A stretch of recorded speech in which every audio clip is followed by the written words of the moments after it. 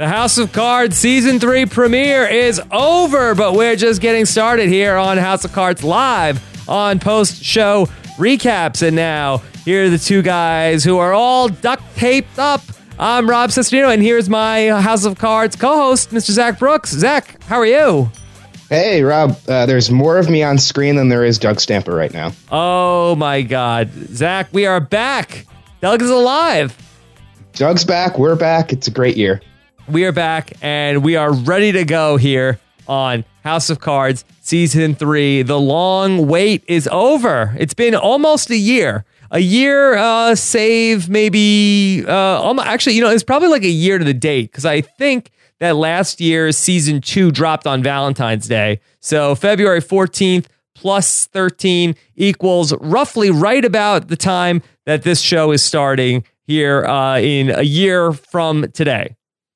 Yeah, it's pretty crazy. It's been a whole year. I'm not sure why they delayed it this year instead of releasing it on Valentine's Day or President's Day. You'd think a long weekend kind of fits better than the end of the month, but yeah, President's Day would have been such a good tie-in, and there was the false start when Netflix dropped all the episodes and then did a oopsie and said that they did not mean it. They took it back, and so it was a little bit of a tease, but now here we are, and there's no coming back from this. And Zach and I are here. We have both only watched episode number 1 here of Season 3, correct?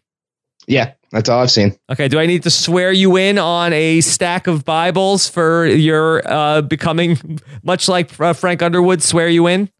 Yeah, that sounds great. I think we should do that, and then I'll pound the table when I'm done. Okay, good. And so we are live here today. This is the only show that we're going to be doing here live for the start of Season 3.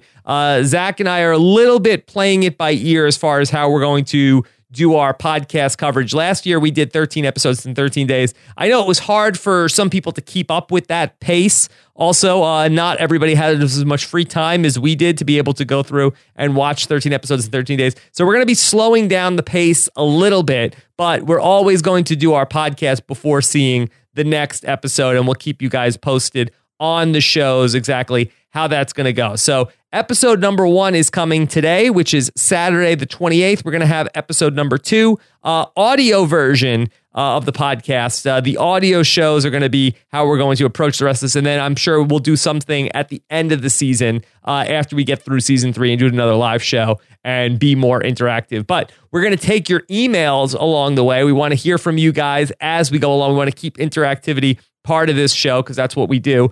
So I'm going to set up the email address houseofcards@postshow recaps. And what I want you to do is put the chapter title in the subject for each one of your emails. And then we will go through. And so say, for instance, each episode is, chapter 27, chapter 28, yada, yada, yada. You get the idea. And so this was chapter 27 that we just watched this past weekend.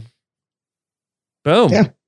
There you go. Chapter 27, down the tube. Chapter 27 is down the tubes, and we are ready to go. Of course, we're live today, so we want to hear from you guys. We got people watching in the chat room. Also, Scott St. Pierre is following your tweets, hashtag PS Recaps, and then also on our YouTube channel at postshowrecaps.com postshowrecaps.com/YouTube. All right, and hopefully our approval numbers are going to be better than Frank Underwood's.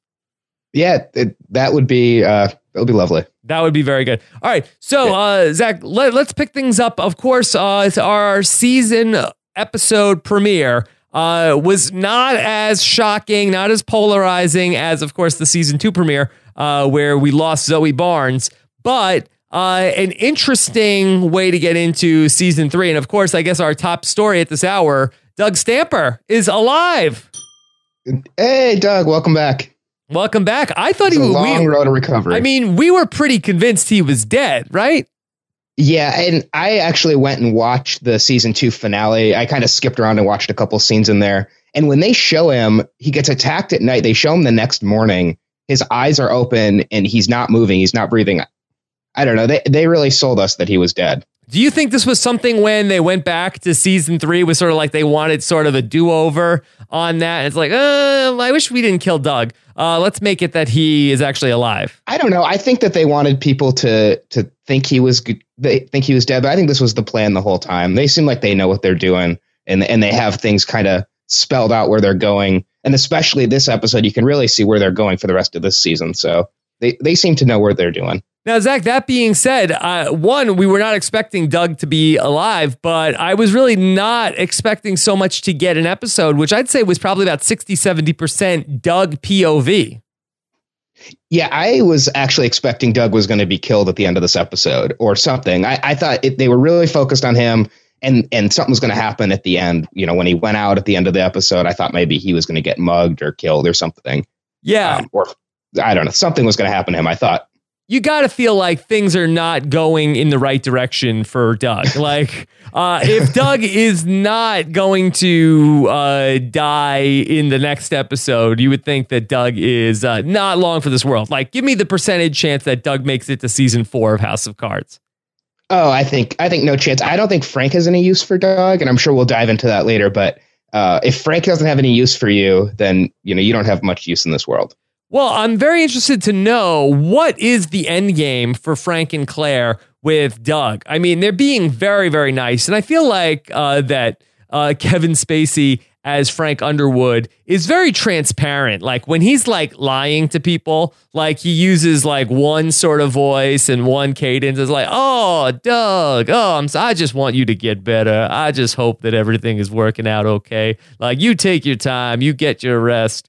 By the way, did you hear anything about the girl? Okay, you let me know. Okay, I'll get back to you right away. It's like he puts on like this whole like fake persona, but then when he's being real. So what is his end game? Does he want just to find out what's going on with Rachel, and then once they get that under wraps, then they're going to kill Doug? I mean, I think that could be it. I think they just want to kind of keep Doug under their thumb. I could see them giving Doug some lowly position maybe within the staff just to keep him quiet. But most likely, the result is that they're going to try to kill him. Now, could Doug end up becoming the loose end that leads to Frank's downfall? That would be fitting because something has to happen that's going to lead to Frank's downfall. I'm convinced of that. Yeah. Now, Doug is really just way off the deep end. Even, he keeps saying like, oh, I'm back. He just wants to get back in the mix of things. But by the end of this episode, when he's hiring the prostitute and he's taking the pills and then he's filling the syringe with bourbon and then wanting the prostitute to shoot the syringe of bourbon into his mouth. What is going on there, Zach? You have a much more wild and active social life than I do. Is this a thing? I am a fan of the bourbon, but not via syringe. I've never tried that before. I might have to do that when we get off this Google Hangout. What's the point of the hypodermic needle of bourbon? My thought was that it's very he doesn't want to drink a lot because he's a recovering alcoholic, but he just wants a little bit, and so he wanted it to be a very small and measured amount. That was my thought. So it's like, hey, let me just get 30 cc's of bourbon in me. And then I'll be good. Just a taste. Exactly. Just a taste. But I thought he was going to inject himself with it. I know he was giving himself the shot in the leg. I mean, is there some symbolism here? Yeah, I guess maybe that it's his medicine. I didn't know what he was going to do with it either. I was a little disappointed that all it was she sprayed it in his mouth. I thought he was going to stab her with it and see what the effects of bourbon in the bloodstream is before he tested it on himself. Or I had a lot more kind of mischievous thoughts on what he could have done with that bourbon than just drink it out of a syringe. Yeah. Boy, Doug really, he has some very interesting vices. We know, of course, he likes the prostitutes. He likes the liquor. He's got the pills going now. Yeah, and he's a real MacGyver, too. Yeah. I mean, the syringe with the bourbon, the wooden spoon cast that he made. Yeah. Boy, I was not expecting as much Doug Stamper nudity here in episode 1. We almost saw 100% Doug. Wow. The full Stamper. Yeah, it was like Tom Hanks in Forrest Gump, the amount of Doug that we saw. Yeah. Boy, I didn't even think we were going to see Doug alive, let alone naked Doug. So this was much more Doug than I would have expected. So are you sympathetic towards Doug in his return to action here in season 3? Or like when you watch the show, are you rooting for Frank Underwood and you're like, oh, Doug's going to screw this up? Or are you rooting for Doug to sort of get back on the straight and narrow? No, I'm rooting for Frank. And Doug is just a pawn in Frank's game. And I think, I feel sort of bad for Doug because he's going off the deep end. He's a little bit crazy, but he had options. He had outs, and his brother was there to help him, and he didn't take that. He didn't want his brother's support. And so, he's going a little crazy, but he's bringing it on himself, I think. Zach, did you think that they intentionally cast a woman to do the physical therapy that sort of looked Rachel-esque? Oh, most definitely. I wrote that down in my notes too. I said, and I was kind of expecting she'd be doing physical therapy, and then all of a sudden he would see Rachel in front of him, like he would hallucinate that she was Rachel, but she looked, she was almost spitting image of Rachel, I thought. Yes. Well, luckily he didn't ask her to read to him. Yeah, that's true. Tale of Two Cities. Yes. He didn't even have the prostitute read to him. No, he just shoot the syringe. That's all I want. Yeah. I want to shoot the syringe. I have to say the prostitute seemed very nice. Yeah, she was lovely. She seemed like a very nice woman of the night. So we only want the best for her. Yeah, there are some very classy prostitutes in DC, apparently.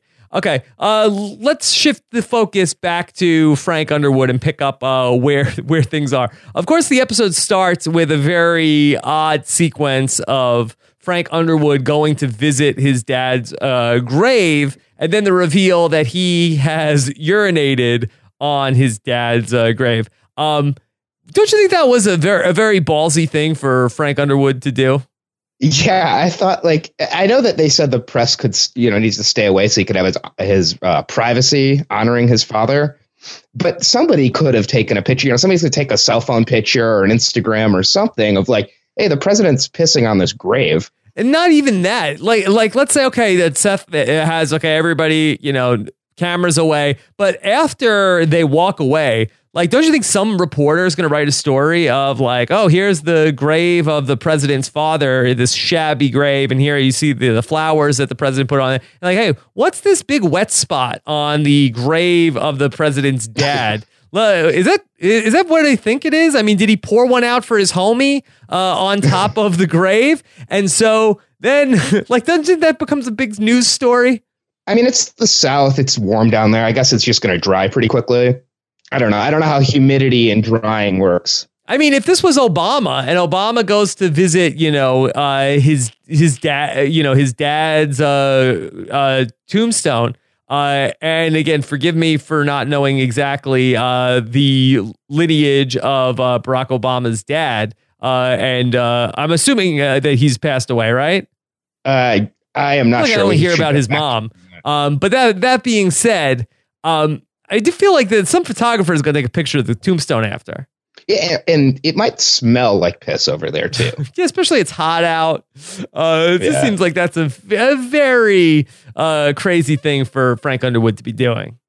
Yeah, Frank is a lot more open about how kind of ballsy he is with his power now. I noticed that a couple times throughout the episode. He's more drunk with power than he was when we last saw him. Okay. Well, I thought the show did this very well, where we got to see a little bit of a snapshot of how the Underwood administration is going, as Frank Underwood was a guest of Stephen Colbert on the Colbert Report. Don't you think that Stephen Colbert was a bit of a dick to President Underwood?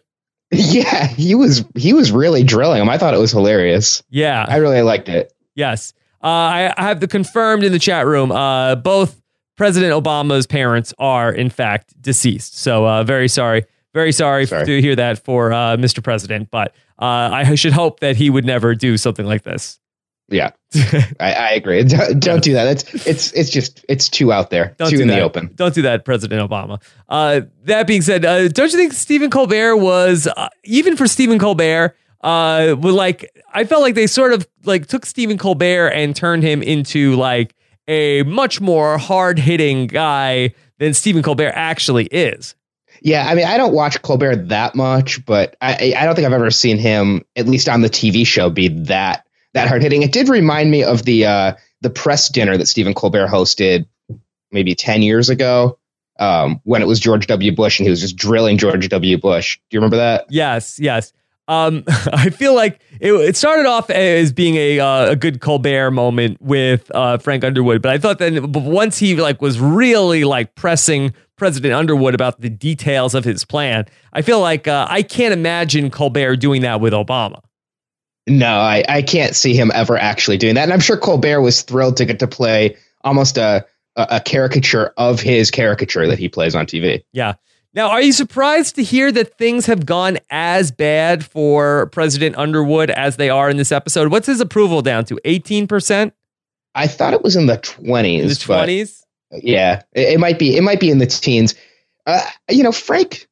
Frank was ready for this. I mean, Frank worked to get to this point, but I never felt like Frank was like a master of policy. He was master of politics, but I never thought that Frank really knew the concrete, what you need to know for the job. He just knew how to get there. Yeah. So I'm not that surprised. Okay. Of the recent presidents, I'm just looking at overall lowest approval rating for as beleaguered as President Obama has been at times during his administration. His lowest approval rating is 39%. That was at the all-time low for Obama. So here's Frank Underwood, almost 20 points worse than as many people that have expressed some dissatisfaction with the current president. George W. Bush, he got down to 19%. So I guess that maybe in the worst of days for George W. Bush, that's where Frank Underwood is at this point. And what about like Bill Clinton during the impeachment stuff? Clinton, it's got to be pretty low. No, Bill Clinton, from what I read recently, I actually listened to the audiobook, They Wear the Black Hat, the Chuck Klosterman book. And I think actually President Clinton's approval ratings went up during the impeachment hearings because I think people felt like they were picking on him. All right. Well, there you go. Yeah, so I'm not sure exactly at what point that was in the Bush presidency that he got to 19. I think that's the lowest that it has gotten. I think right around the time he left office is when Bush had his lowest ratings around 2007, 2008. So there you have it. So that's about where Frank Underwood is, except he never had the highs that Bush had. Bush had up to 92% in the days following 9/11.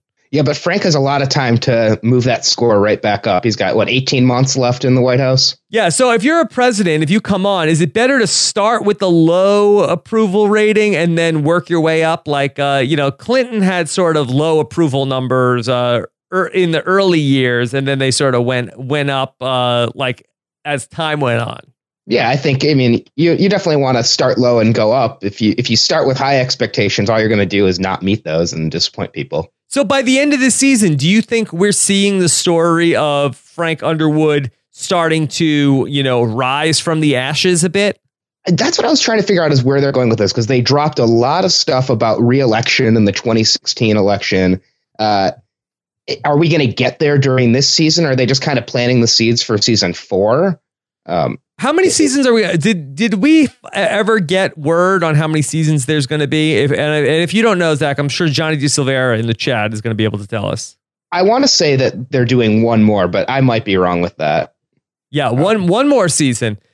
So it feels like I'm not sure if we're going to get to see a Frank Underwood 2016 campaign. Interestingly, we had a bit of a time jump in between season 3 and season 4. I believe that season 3 ended around June of 2014, right?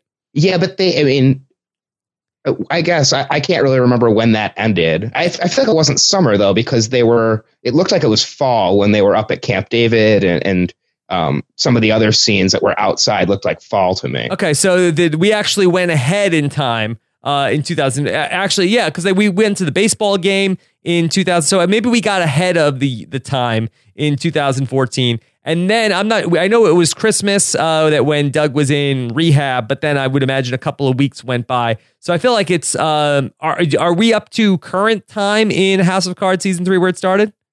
Yeah, I think so. And I'm just remembering now at the end of the last season, it was Frank's birthday again. So the last season covered an entire year. Okay, so this season will cover a year. Yeah, I would assume this season will cover another year. And I know when they were talking with Stamper in the hospital, they said it was December 2014, and he was still recovering at that point. So I think we're in kind of early spring.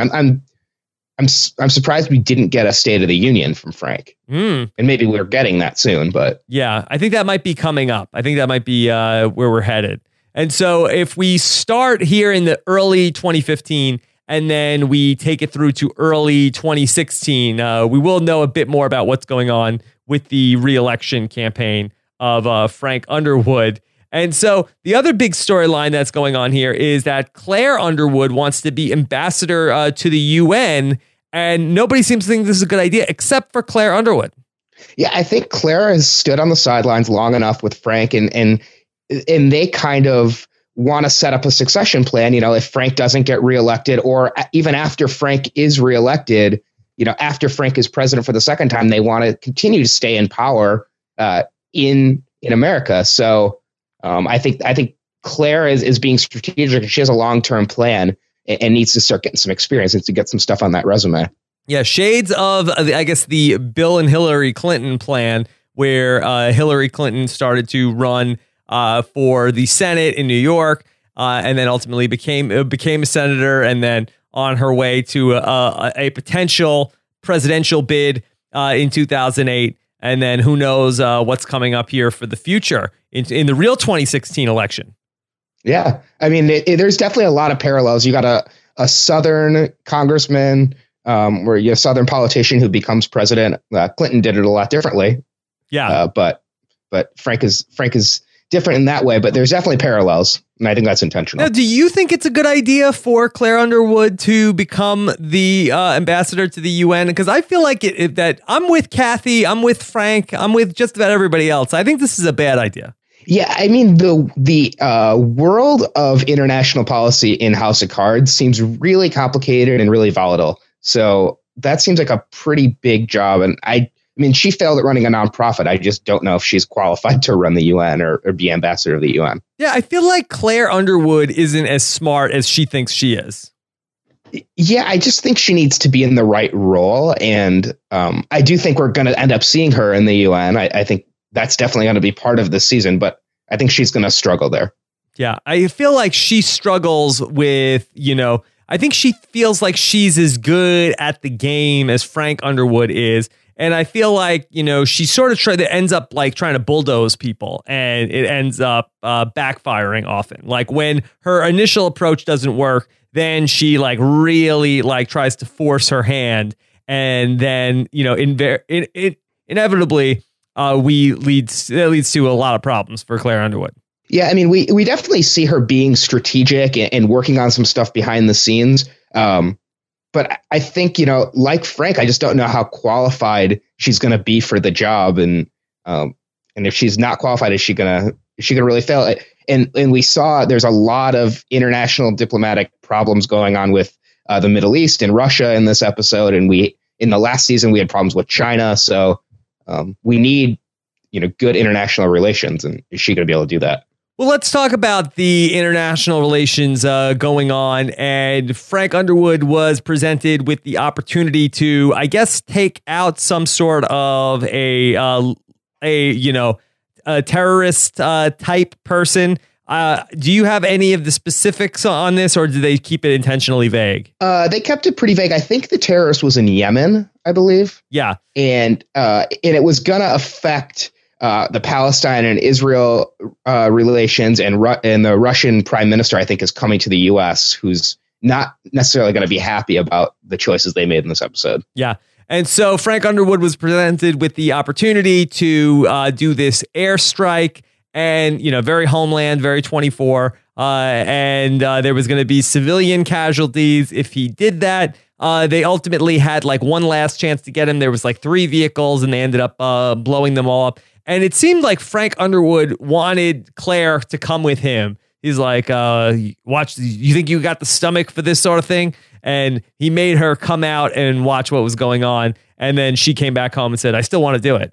Yeah, I'm not sure exactly what he was getting at with taking her. I guess just showing her how ruthless she's going to have to be if she's in that role. Yeah, and bad job on Frank Underwood to think that Claire Underwood is going to give a rat's ass about any of that stuff. Well, and it's so interesting, too, when they show it and they're like, you have to make the call. Are you going to send the drones? And he sends it, and there's no sound or anything. You just see the screen kind of get white, and it's just, you're so disconnected from it in that. What is that the Situation Room? Is that what room that is? With Wolf Blitzer. No, but isn't there also a real Situation Room, or is that room has a name? I just couldn't remember what it was. I'm not sure exactly what that is, but we'll go with that. Yeah. Call it the Situation Room. And Frank's jacket. Did you like Frank's jacket? Because I thought that was awesome. Yeah, looks good. Looks good in the middle of the night. Yeah. I like Kathy also.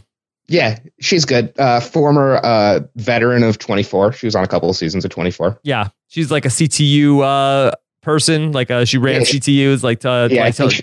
Jack, you're off duty. Yeah, I mean, maybe we're looking at a crossover here with 24. You know, Jack Bauer is the one who goes to get this terrorist in Yemen. Who knows? Yeah, maybe Jack Bauer will be the person that brings down Frank Underwood. Oh man, that would be intense. Were you pumped up to see Remy such a big part of the Underwood administration? Yeah. So is Remy the new Doug Stamper? Did he took the Doug Stamper role? I think so. I think he might have. Because I'm confused kind of the difference between what Remy does and what Seth Grayson does. Is Grayson just more kind of the outward voice, the PR guy for the president? Yeah, I think he's the press secretary at this point.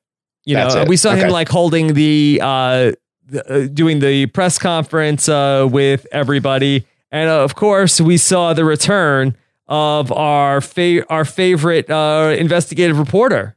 Yeah, we saw Gavin. Yeah, well, in addition to Gavin, what's her name? Alia, I think. Yes. She's always trying to stir up trouble with AmWorks. Yeah, great name, AmWorks. Yes. Do you like the name America Works?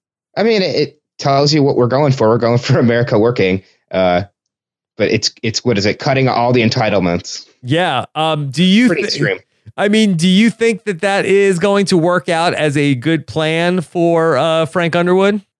I mean, I can't see that working, and I'm curious how he's going to get that to happen. And he wants it his way too. He doesn't want it. He doesn't want to compromise. He doesn't want anybody else's visions. He wants it his way. Yeah. Do you think that sticking to his guns on this will ultimately end up serving him, or do you think that this will be part of his downfall, that he's unwilling to work with anybody? Well, I'm curious if he really is going to stick with his guns, or if he just wants to, kind of like what we talked about with the approval rating, set the bar really high with what he wants, and then he can kind of make compromises to get it passed through. No, but I don't think he wants to make compromises. He fired the guy from he said, like, I'm not interested in, your version of my vision. Like, I want what I want. He's going to have to make compromises. The way it is, it's not going to get passed through with his approval rating as low as it is and all the opponents he has. I just don't see that working. Zach, I want to know from you, where is my Jackie Sharp? I wondered that too. Because when we left them, were her and Remy still together at the end of the last season? I think they were. I'm not sure. And I'm on IMDb and I'm not seeing her listed in the cast. Is Jackie Sharp out of the show? I hope not. She was a great character and a really good addition. Yeah. And if she's out, we need somebody to replace her. Yeah, Scott St. Pierre, let me know what Jackie Sharp is working on in her IMDb, and so maybe she's on another show right now. Maybe she's just we can't have her. Yeah, I don't know. I didn't look at the IMDb for the whole season. No, I'm just looking at the first episode. I know she wasn't in it, but I feel like we introduced or reintroduced a lot of people, even though they didn't have a ton to do. And I feel like that if she's a principal character of the show, like she was in season 2, it feels weird that she's not here. Yeah, and there was a lot, with her and Remy and her working with Frank to help him get the presidency. I'd be surprised if we don't see any more of her. But all right, the chat room is letting us know she's still listed on season 3. Yes. Okay, good. All right, good. Jackie Sharp will hopefully still be part of this season 3 of House of Cards. Okay. Yes. People say she's coming back. She's coming back. Good. Yeah, and I did notice that the actor Michael Kelly, who plays Doug Stamper, I don't think he was listed in the opening credits for this episode. And I guess that was to keep it a surprise that he was still alive, but I wonder if he'll be in the opening credits for the next couple coming up. Yeah. Zach, how surprised were you to see Donald Blythe as the vice president under the Frank Underwood administration? I am excited for Donald Blythe. I think he seems like a really interesting character that we've gotten bits of throughout House of Cards, and we're going to get a lot more of him this season. And he kind of reminds me of Joe Biden a little bit. Yeah, why did Frank end up picking him? Just because he's a pushover? Yeah, and I think because he's going to be a thorn in Frank's side one way or the other. So I guess if you butter him up a little bit and give him a good position, you'll be able to work with him. And we saw, Donald doing a little bit of manipulation on the Supreme Court justice to get him to stay on longer. Yeah. And after he said to Frank, I better get funding for my research, I think is what he had asked about. So was Donald just like straight out lying through his teeth to the guy to the court justice to basically he should step away? Like, did Donald's wife really not regret spending the last couple of years of, having sort of clear thinking with her family? Yeah, I would imagine that was not true. Wow, that's really messed up. Frank's really got him wrapped around his finger. I felt bad for the Supreme Court justice. You're just watching him, and he's going to end up staying on, and that's not the right decision. Yeah. What about Claire Underwood for Supreme Court justice? Would that be a better way for her to go? I don't know if that would fly. If UN ambassador doesn't fly, that might not. No, that would be ballsy. Nobody's ever attempted that. Yeah. I mean, I think Supreme Court justices are usually a little bit older than her, though, I believe. Yeah. How badly do you think this UN ambassador thing is going to backfire? I mean, do you think it ends up being one of the, like, Frank Underwood is right, or Claire Underwood steps in and actually does a good job? Oh, no, I can't see her doing a good job. It's just like not anything against Claire Underwood necessarily, but I think from a storyline perspective, we need to see her fail and have that be something that we're going to recover from. Yeah. I do feel like they need to sort of like get her more into like the politics part of the show, because I feel like there's not like a ton of marital issues. Like, of course, we all hated in season 1, or I should say most of us hated in season 1, the whole affair storyline she had with the photographer. But then she had better stuff to do in season 2 between, all the stuff with the the sexual assault case and stuff like that. That was a little more on the periphery of what's going on in the actual, in the Congress, and then dealing with the first lady and stuff like that. But I feel like if we could get her more into the politics part of the show, I feel like that would be a much better use of Claire Underwood. Yeah, I agree. And giving her that UN position, it's going to tie back in with all of this. I mean, we're definitely going to have some international problems with Russia and with the Middle East in this show this season. So getting her tied in with that kind of ties a lot of the storylines together. So I'm excited for that. We have another new character that we want to bring up here, Mr. Hector Mendoza, who is the front runner for the Republican 2016 card. And I think that I think the real life Republicans wish they had a real life Hector Mendoza. Yeah, the Mendoza line. Yes. I thought he was actually in season 2, and I believe in season 1 as well. He's the majority leader of the Senate, I believe, with the Republicans. And heir apparent for the Republican nomination. Yeah, I mean, and again, that's definitely who's going to be going up against Frank for this re-election storyline when we finally get to it. And he seems like a good character. We'll get more of him this season, which is exciting. Yes. Is Hector Mendoza to House of Cards as Jimmy Smits was to the West Wing? I am not well versed in the West Wing, but sure. Okay, let's go with that. Yeah. Yeah. Do you think that he will be a bad guy? Because he seems like he's a good guy. I hope that he is somebody who can kind of stand up against Frank. In the last season, my big problem with it was just like, you knew Frank was going to get to the top, and it just seemed like through everything he went through, it still seemed pretty easy. So I hope that Mendoza is a good opponent for Frank in kind of the way Tusk was. But for example, President Walker last season was a total pushover and just got totally manipulated by Frank. Yeah. All right.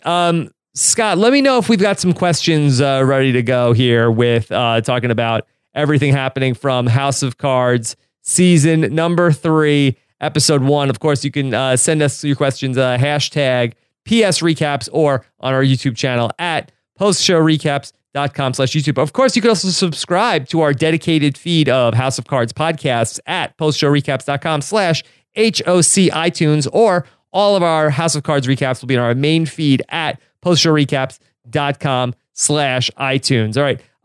Anything else from the main episode that we're talking about today that you want to hit on, Zach? So we saw Claire and Frank are sleeping in different bedrooms, and she said she's sick. I'm curious if that's a temporary thing or if they've been in separate bedrooms for a while now, and they just kind of refer to it as her still being sick. That's interesting. That's a very interesting subplot. Yeah, what do you think's going on there? I mean, I don't think she's really sick. She didn't seem sick. She wasn't sneezing. Yeah, I don't know. I think we're supposed to get the sense that they're their love life, and their love life has never been very strong, but their kind of relationship is a little bit rocky right now, especially with everything going on with the UN ambassadorship. Yeah. That seems to be a real sticking point for them. Yeah, I would like to touch on just how blunt she was with Frank when he's like, Claire, I don't know if this is a good idea. And she's like, listen, Frank, like, I'm almost 50. You're like, you're probably not going to win. And I need to, make something for myself. Yeah, I mean, I think she's been dealing with Frank's kind of BS talking around in circles for so long. And she just wants to get right to the point, and she wants to start moving on some of this stuff. They've gotten Frank into the White House. He's the president now. So, what's the next move for them? They can't just sit pat. Yeah. All right, let's go ahead and let's take some questions here. A couple of questions here on the live show. Let's start with Keith Dixon, who says, if you could take a shot of something by syringe, what would it be? Oh, my God. I think it would still be bourbon. Bourbon or scotch or rye whiskey. Any of the brown water sounds good to me. Any of the brown water. I would say if I could take something by syringe, I think it would be how about coffee? Coffee syringe. Just keep it ready to go. Like, oh man, I'm getting faded. I'm getting tired. Let me get 40 cc's of Starbucks in me. Boom. I'm ready to go. Wait, just wake up in the morning. Hit me. Now, would you actually inject the coffee, or would you have somebody squirt it into your mouth? Boy, I think I don't know if I would rather. Do I have the option to squirt it into my own mouth? I feel like that there's way more chance of accidents. I mean, I saw in The Amazing Race last night people trying to feed each other noodles with chopsticks, and that could be messy. People putting hypodermic needles in my mouth, I feel like just gives me, there's all sorts of things that could go wrong there. I feel like there's much less chance of error if I'm doing it myself. Yeah, that's a good point. I don't know why he had to have the hooker do that. And I loved her reaction when he pulls out the syringe. I thought that reaction was fantastic. Yeah, she's like, oh no. She freaked out. It was hilarious. Like, don't worry. I just want you to shoot it in my mouth. It's like, oh boy. That could go in things you hear and yada yada yada. All right, let's go to Brendan Fitzpatrick. Zach, could you take this one? I can't. Let's see. I got to click it on mine. No, don't worry then. Can we get a refresher on season 2? Seth Grayson, press secretary. I remember not liking him very much last season, but for some reason, he doesn't bother me as much in the first episode. It did seem like in season 2 he was up to something. But maybe just being the press secretary was what he was up to. Well, I think in season 2, he was sent there by Tusk, and he was supposed to be infiltrating Frank. And then he realized it was in his best interest to be in an alliance with Frank and switched away from being with Tusk. But he was kind of shady in season 2. But now we're just kind of seeing him, give talking points and deal with reporters. Yeah. You brought up the return of Gavin tonight in the episode. Where do you think we're going with Gavin? He works for the FBI now, and he's looking for Rachel with Stamper. And his actor, the actor who played him, is listed as one of the main characters in the opening credits now. So I think we're going to get a lot more Gavin, whether it's cyber terrorism or hacking or kind of the dark internet, which last year when we talked about the dark internet, we kind of made fun of it. I feel like since then, it's like, oh, no, that's an actual thing. I've heard about it in the news. Yeah. CSI Cyber. Egg on my face. Yes. Yeah. Yes. This show, by the way, this podcast is huge on the dark internet. Yeah. That's where we get most of our comments from, dark internet. Yes. Okay. Here's a question from Mike Bloom, who says, the past 2 seasons had episodes focusing on Frank's past and his connection to his hometown. Now that he's the president, should the writers dedicate some time to focusing on some Gaffney-based issues? I never really loved the episodes where Frank went back to his hometown. Zach, are you hoping for more Gaffney talk? No, I mean, we got it a little bit in the first episode, and even Frank said that no president has ever visited Gaffney, which I found kind of surprising if that was actually the case. Maybe we'll get more dealing with Frank's father. One thing that I noticed is before I watched this episode, the House of Cards Facebook and Twitter feeds, they're posting not spoilers, but kind of teasing things. And they posted the picture of Frank's father's grave. I think it's Calvin is his name. And they posted that picture. So it's obviously important and maybe there's going to be more to it. The urine soaked picture. I didn't notice if it was soaked with urine, but I also, like, when I would see anything posted about House of Cards, I'd scroll past it pretty quick because I didn't want to, see Zoe Barnes in front of a train or something like that. Yes. Will Frank Underwood go and urinate on Zoe Barnes' grave this season? I don't think he'll be visiting Zoe Barnes' grave at all. Yes.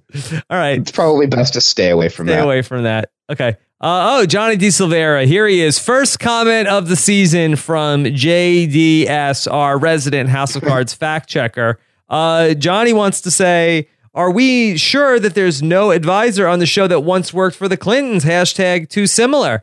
Well, I mean, there are many, many similarities to the Clintons on the House of Cards between the fact that they are Frank Underwood and Bill Clinton are both Democrats. They're both from the South. They both have a strong-willed wife. They both have interesting sexual urges that they could potentially compromise the integrity of the office in which they sit. Yeah. I mean, if we see anything with an intern, any storyline going that way, maybe we'd feel like it's even more connected. But I don't know what kind of advisories they have in terms of people who've actually worked in the White House. I mean, it seems like it's such a dramatic version of the White House. I can't imagine that, it's like this at all. It's probably way more boring. Yeah, I mean, but the Clintons, have their share of, scandals that have been associated with them between, Whitewater and all these other things. And, the Underwoods are no strangers to controversy either. No, and we'll get more, we're going to get more controversy with the Underwoods. There's going to be, I think Frank is going to have a lot of obstacles he's going to have to hurdle this season. Okay. Let's take another question. This is from Stephen Begg, who says, I personally don't see why Doug came back. The way last season ended, we assumed that he was missing for days and weeks. So it doesn't bother me so much that he's back, but spending almost the entire episode centering on him kind of bothers me.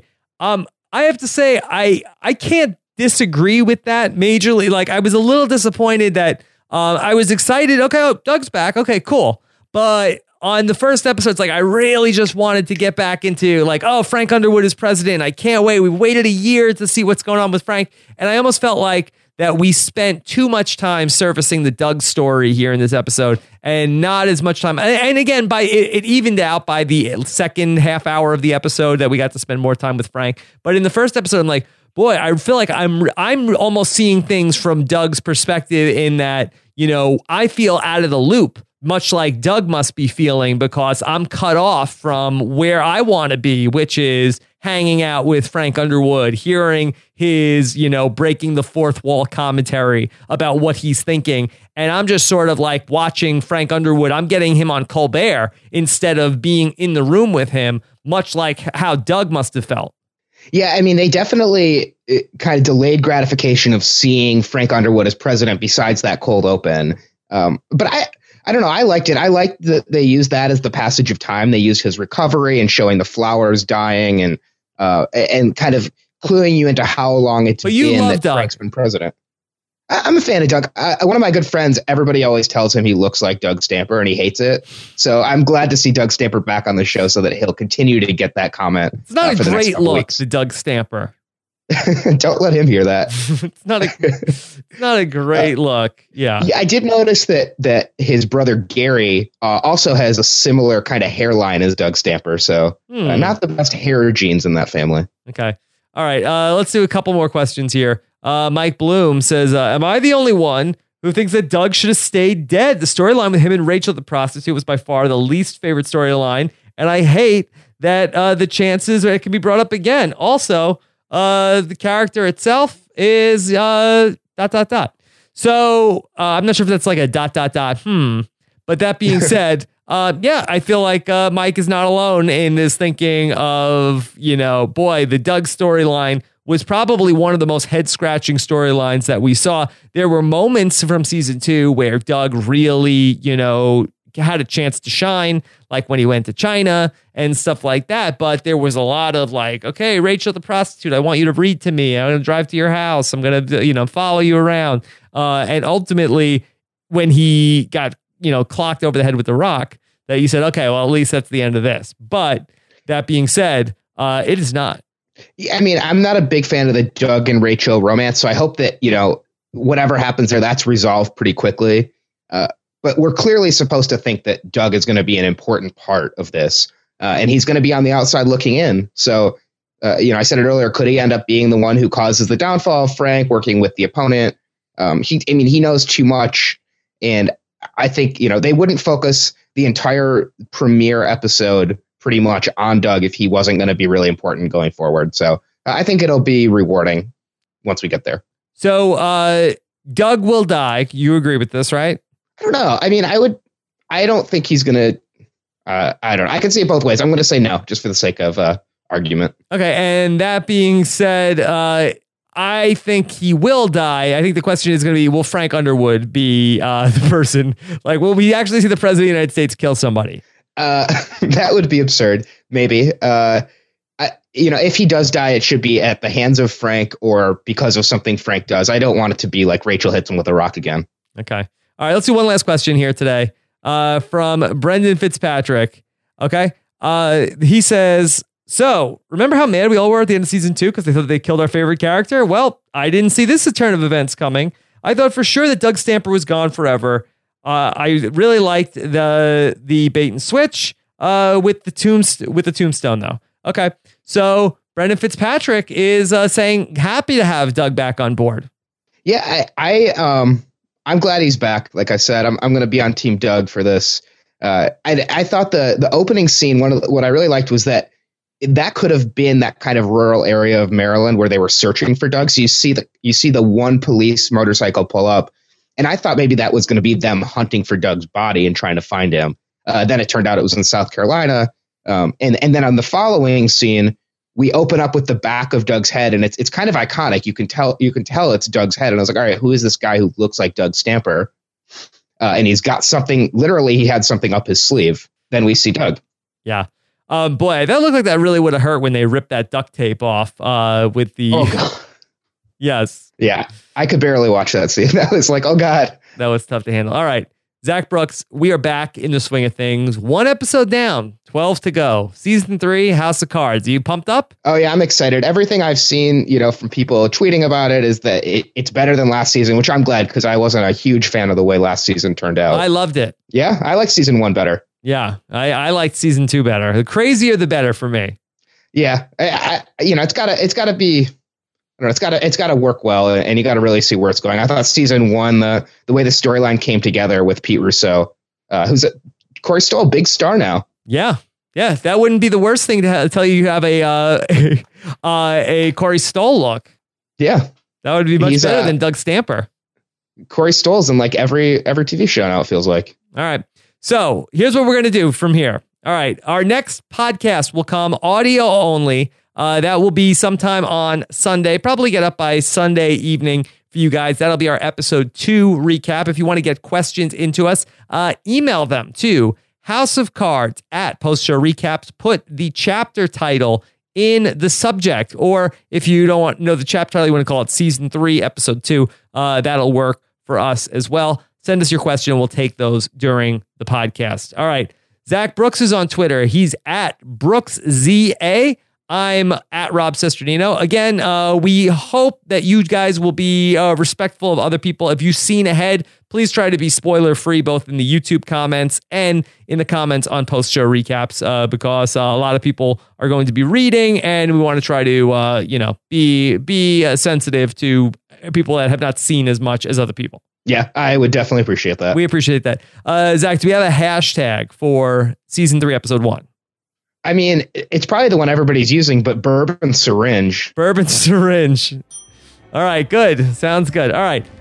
So thanks so much to Scott St. Pierre, who was behind the scenes on this podcast today. I appreciate all of his hard work in making all of this happen. So we'll be back with episode number 2 of our House of Cards recap coming up here on Post Show Recaps. Take care, everybody. Have a good one. Bye.